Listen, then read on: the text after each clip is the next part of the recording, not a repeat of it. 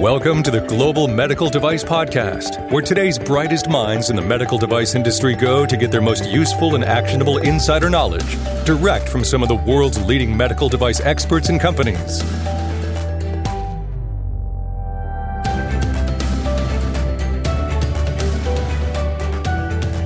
You know, I'm actually encouraged by this episode of the Global Medical Device Podcast because it's about the EU MDR. And I would say prior to having this conversation with Rebecca Sheridan, I had a little doom and gloom and fear and concern about the EU med device market. But the good news is Rebecca is one of these folks that she's in the know. She has her finger on the pulse, and she shares some positive insights and updates from her view of the world with respect to EU MDR, IVDR. Hello, and welcome to the Global Medical Device Podcast. This is your host, founder, and VP of Quality and Regulatory at Greenlight Guru, John Spear. Folks, have you heard the regulations, medical device regulations in the EU have changed? It's confusing right now. I think people are looking for all sorts of answers and clarity. Hopefully, or maybe optimistically anyway, maybe we'll get a few of those today with my conversation with Rebecca Sheridan. Rebecca is the Senior Director for Quality Assurance, Regulatory Affairs, and Clinical Affairs for the Advanced Wound franchise of Convatec Limited. Rebecca, welcome. Thank you, John. A pleasure to be here. So I put the pressure on you. You're going to give us some answers today. I hope that's okay. I'll do my very best. There is some ambiguity, but there is definitely things that we can be doing to help ourselves. So let's hope we can tease some of those out today. Okay, it sounds good. And folks, just to give you a little bit of background, I've known Rebecca for a bit, at least for a few years. She used to be with one of our customers years ago. And even before that, we learned that we were doing some work at the same time for one of the big orthopedic companies many years ago. She was in the EU and I was in the US, but I think we might have been approving the same documents during that that UP-class effort. That was a good time, right? Absolutely. Yeah. Again, another great time when an opportunity to learn about the regulations which have driven us to where we are today with the MDR. Absolutely. And the other things you should know about Rebecca is she also has quite a bit of experience as a regulator. She used to be with MHRA. So, to kind of sum up, it's not doing it justice for sure, but to kind of sum up who we're talking to today on the Global Medical Device Podcast, Rebecca is a former regulator. She's worked for very large companies. She's worked for startups. So she has a pretty good perspective, and her finger is definitely on the pulse of what's going on in the EU MDR and the UK and all that noise that we're dealing with today. So I guess, Rebecca, just to kind of get things started a little bit, we're about 2 years into the transition period. What's happening? What's going on? I mean, how is this evolving? Just your view of the world with respect to EU MDR. What's going on? So I joined the medical device industry in the transition period of the directives as we know them today. And the transition period really we had for each directive was 5 years each, of which there was a 2-year period for the member states and the notified bodies to get their stuff together, and then a 3-year transition for industry. For the MDR, there's an incredibly optimistic approach of a 3-year transition period for all of us. Now, of course, the types of medical devices that we have on the market today compared to 25 years ago are significantly more complex in many areas. There's connected devices which we didn't have before. The level of implantable devices that we had previously, we didn't have those. Deep brain stimulation was something we weren't even considering back in the early mid-90s. So there's a lot more substance to the types of devices that are being placed on the market today. And to try and do those in such a short period of time with very little guidance is a really big challenge, obviously for our industry, for notified bodies, but also for member states. And the infrastructure that we need to be able to navigate through the regulations is still being put in place. So we are in an environment where there's a lot of stress within every single part of the infrastructure, not just industry. And I think the next year, the level of collaboration that we all need to have to work together to get us to where we need to be is going to have to be the very best that we can all make it. So we're at a crisis point, I think, in being able to achieve what we need to do as an industry to support our patients and our healthcare institutions, continue to support, public health. So it is a crisis situation. I mean, and something's going to have to give. I know there are some folks that are, I've heard that they think that there will actually be an extension that's going to be provided or something is going to change. But at the same time, that doesn't seem very pragmatic considering all that has to go into, or all that went into all the member states and all the resources that went into actually defining the EU MDR to develop some sort of extension from a time frame standpoint. That just doesn't seem very pragmatic considering all the government bodies and other entities that are involved. What do you think about that? An extension, it would be nice. That would be really nice. However, to get an extension approved is a very significant legal process. And the ability of the European Parliament and the Commission to execute on that is very challenging and very time consuming. So, and I'm not sure it would gain us anything as an overall industry. And in that industry, I'm including our competent authorities and notified bodies and member states, because they would be distracted having to put that through and to try and make that extension and not focusing on actually what we need to execute to the MDR to get all the common specifications and all that, the infrastructure, a new DMED in place. So it would dilute the resources available to help us out and get what we need. And then the extension, we would be no closer to achieving the deadline of an extension. Yeah, it's a really good way of looking at it. So, folks, I mean, there's other challenges that would make an extension not very useful, frankly. I think the other thing, you say we're approaching crisis mode, or maybe we're in crisis mode. I think part of what's driving that right now is there's not a lot of notified bodies that are available, right? That's absolutely right. And we have BSI UK, and they are designated as a notified body under the MDR. And of course, we've had the situation where it's been confounded by Brexit and the work that the UK notified bodies have had to do in order to be prepared for Brexit, which of course hasn't yet happened, has been very disruptive to our industry and also has diluted the resources available to support the transition to the MDR. Now, Combitech is a client of BSI, and we were notified yesterday that as of the 3rd of June, they will be accepting the submissions for to transition to the MDR through BSI UK. So, well, that's hot news. It's something that I was hoping might come out of the situation with the delay to Brexit, because we do need to get moving. And so I see that our notified bodies, when they are able, are being pragmatic and trying to help open up the gates for us to start to engage with the MDR. And the other news we hear is that a second notified body will be designated next week. Well, they have been designated, but it hasn't yet been published on NANDO.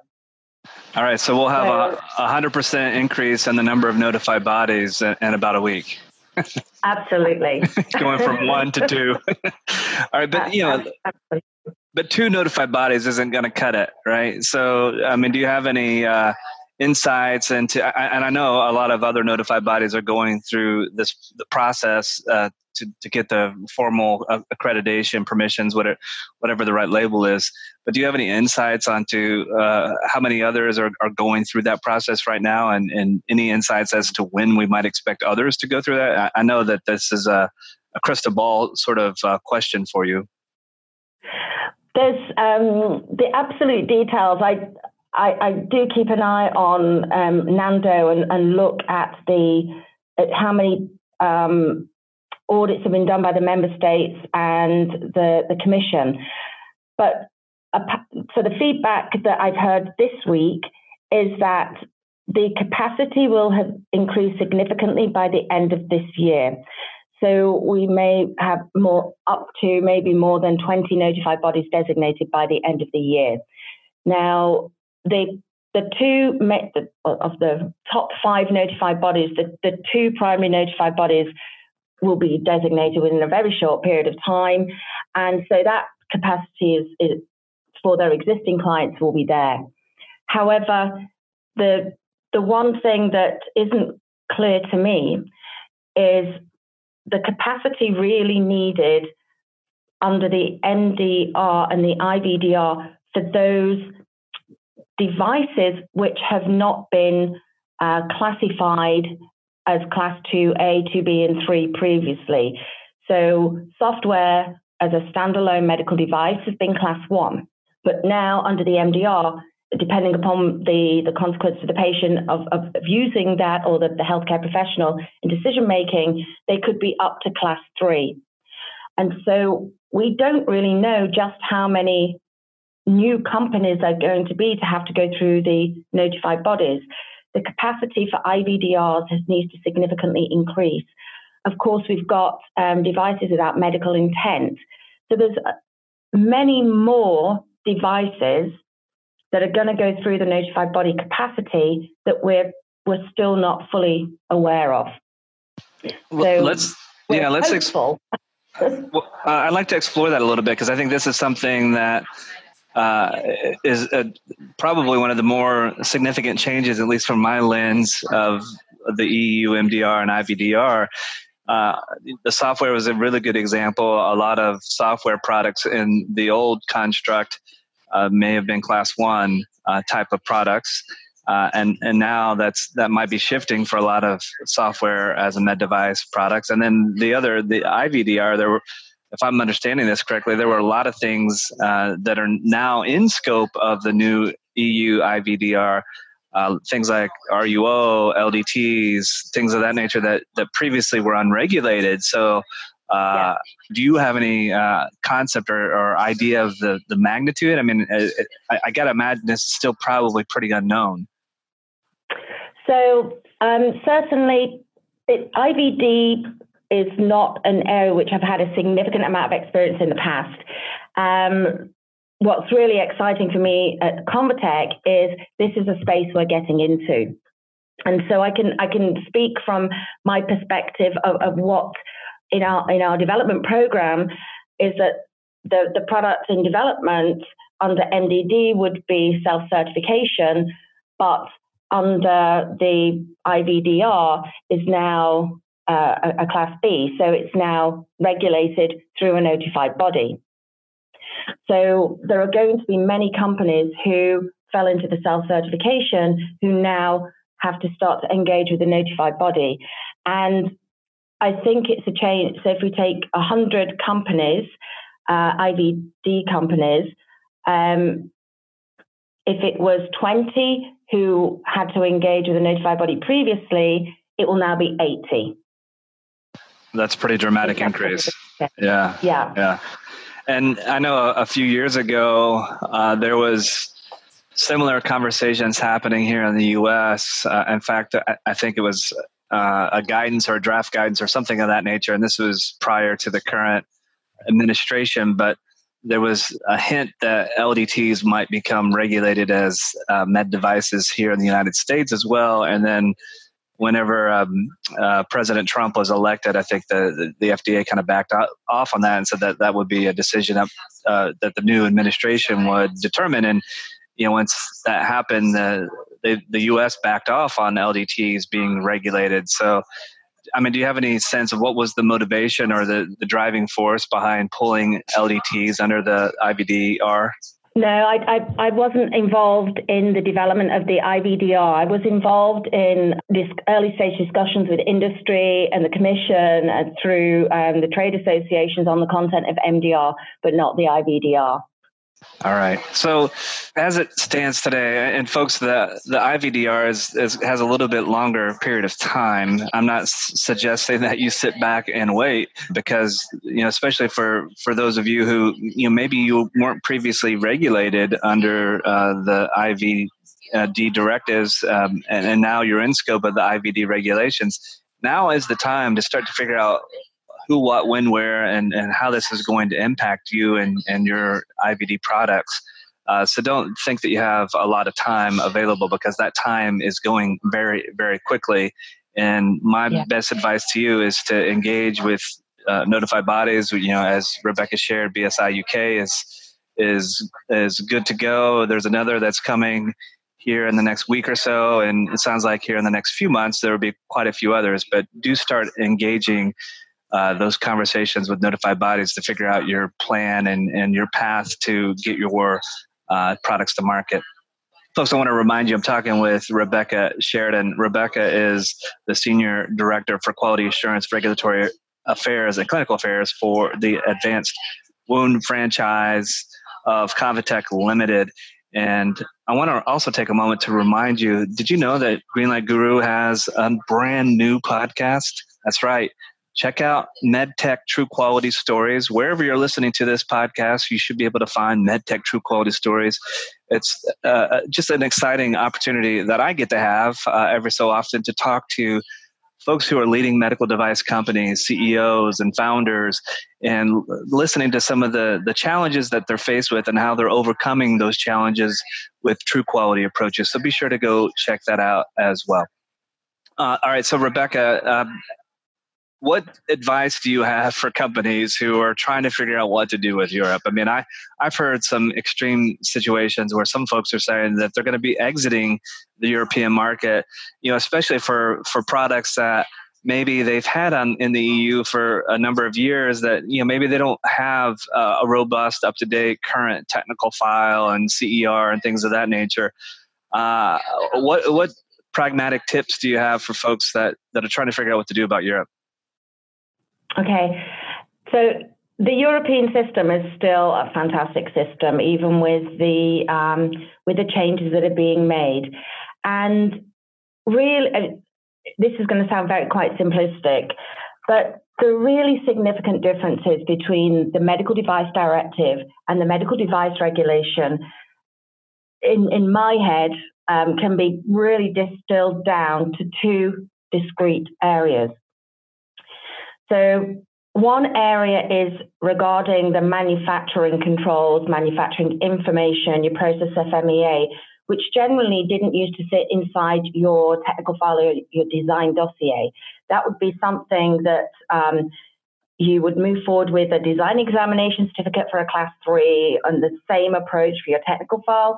But now, as part of the MDR, this needs to be part of that technical documentation that you CE mark your device to. So that element is different. The other side of it is regarding clinical data. There's something called a summary of safety and clinical performance that we now need to make publicly available through MDR on UDEMED. And for class 2A, 2B, and class 3 devices, they need to be approved by the notified body before you first make them publicly available.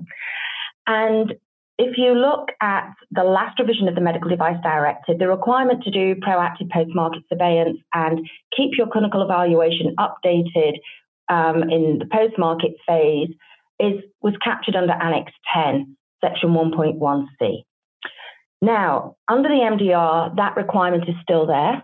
And we talk about post-market surveillance plans. So we need post-market surveillance plans. Where needed, you'll have to have post-market clinical follow-up plans as well, or a justification why you don't need them. And then they go up and to be assessed in product safety update reports, class 2A A, 2B, and 2.3, and the outputs of those tell you when you review clinical performance. So those are the elements that it's leading to that summary of safety and clinical performance, which is publicly available information on your devices through Udemy that say this is a safe medical device. This is what you as a consumer, as a healthcare professional, can understand about the safety profile of the device. So those are really the two significant differences as I see them from the MDD into the MDR.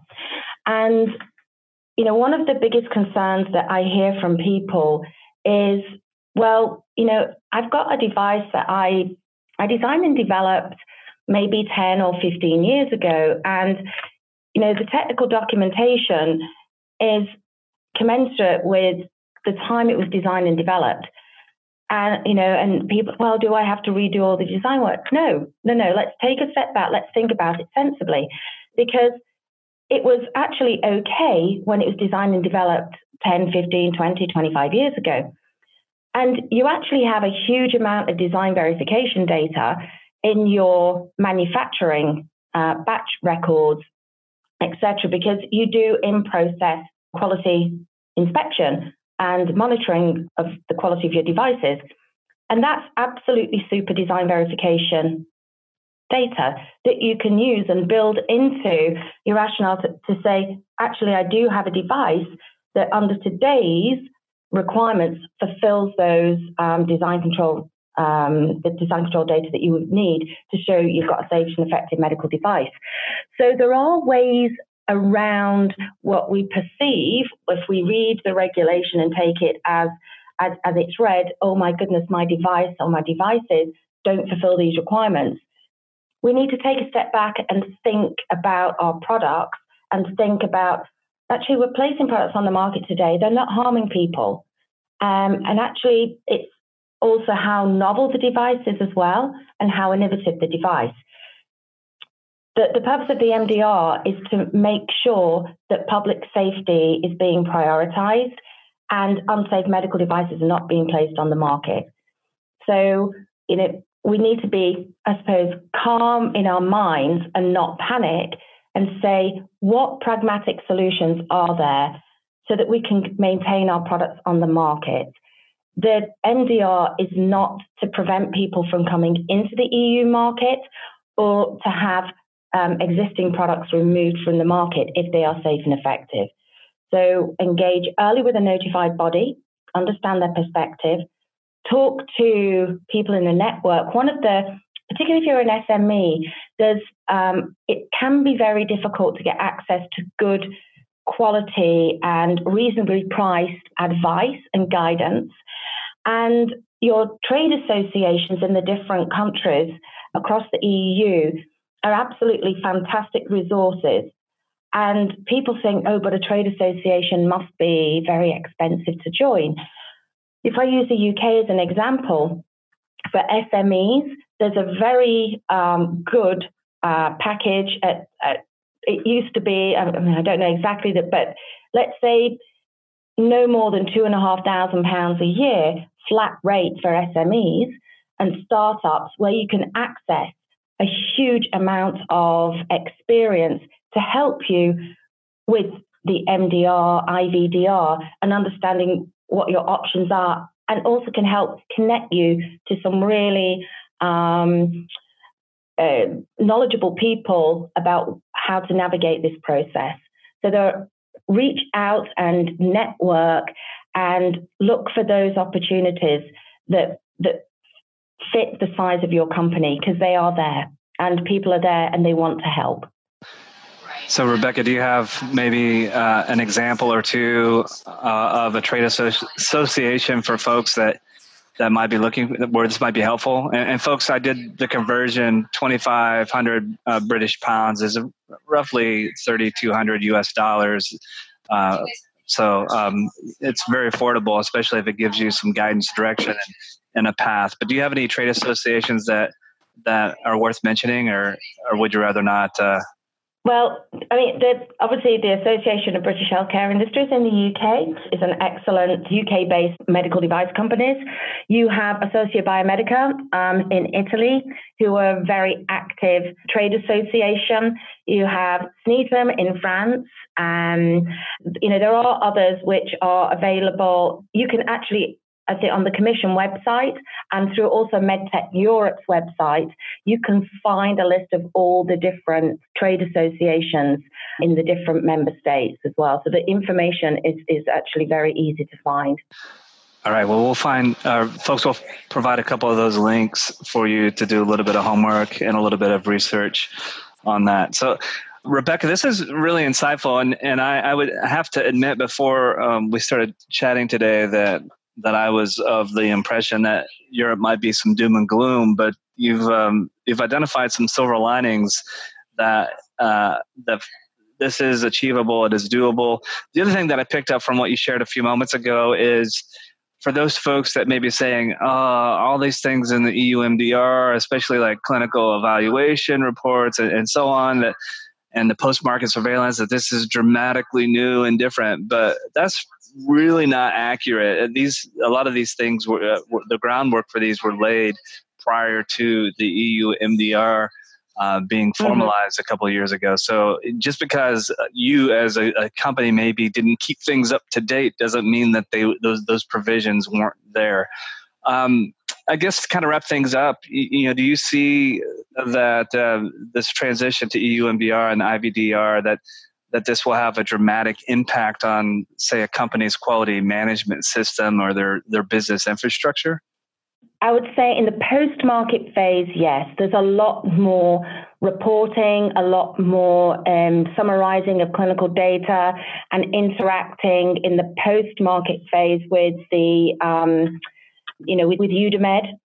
The thing that is going to, for class 3 devices, which is a significant difference, and our mindset will have to change, is that when you are planning your pipeline and your submissions to your notified body, particularly if you're thinking about going through a fast track route, which some notified bodies offer, you would submit all your technical documentation, which includes your clinical evaluation report, a few days before the planned review.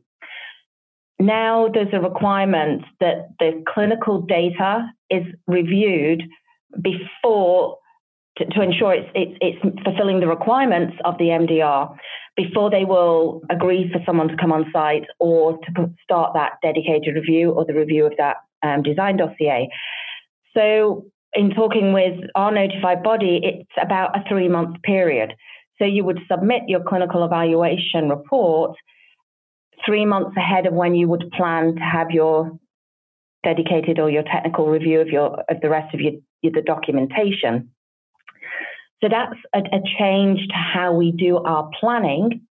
And as I've been thinking about this, does that mean we stop and then we pick it up again? But of course, with the fact that we're now going to have to include all that, the PFMEAs and the manufacturing and process controls, that would normally take an additional 3 months. So actually, for what we need to submit to have a successful conformity assessment, that will not cause a delay. But that is something we will have to change. We will have to build into our infrastructure as we're thinking about class 3 devices, how that will affect our class 2B and class 2A devices once you have the family of devices, a group of devices on your MDR certificate and self-certification, and how your technical file audits and your sampling plan, how it will affect that, we don't know yet. But I see a definite change to the infrastructure in the post-market from the reporting that needs to be done through PSURs and the summary safety and clinical performance.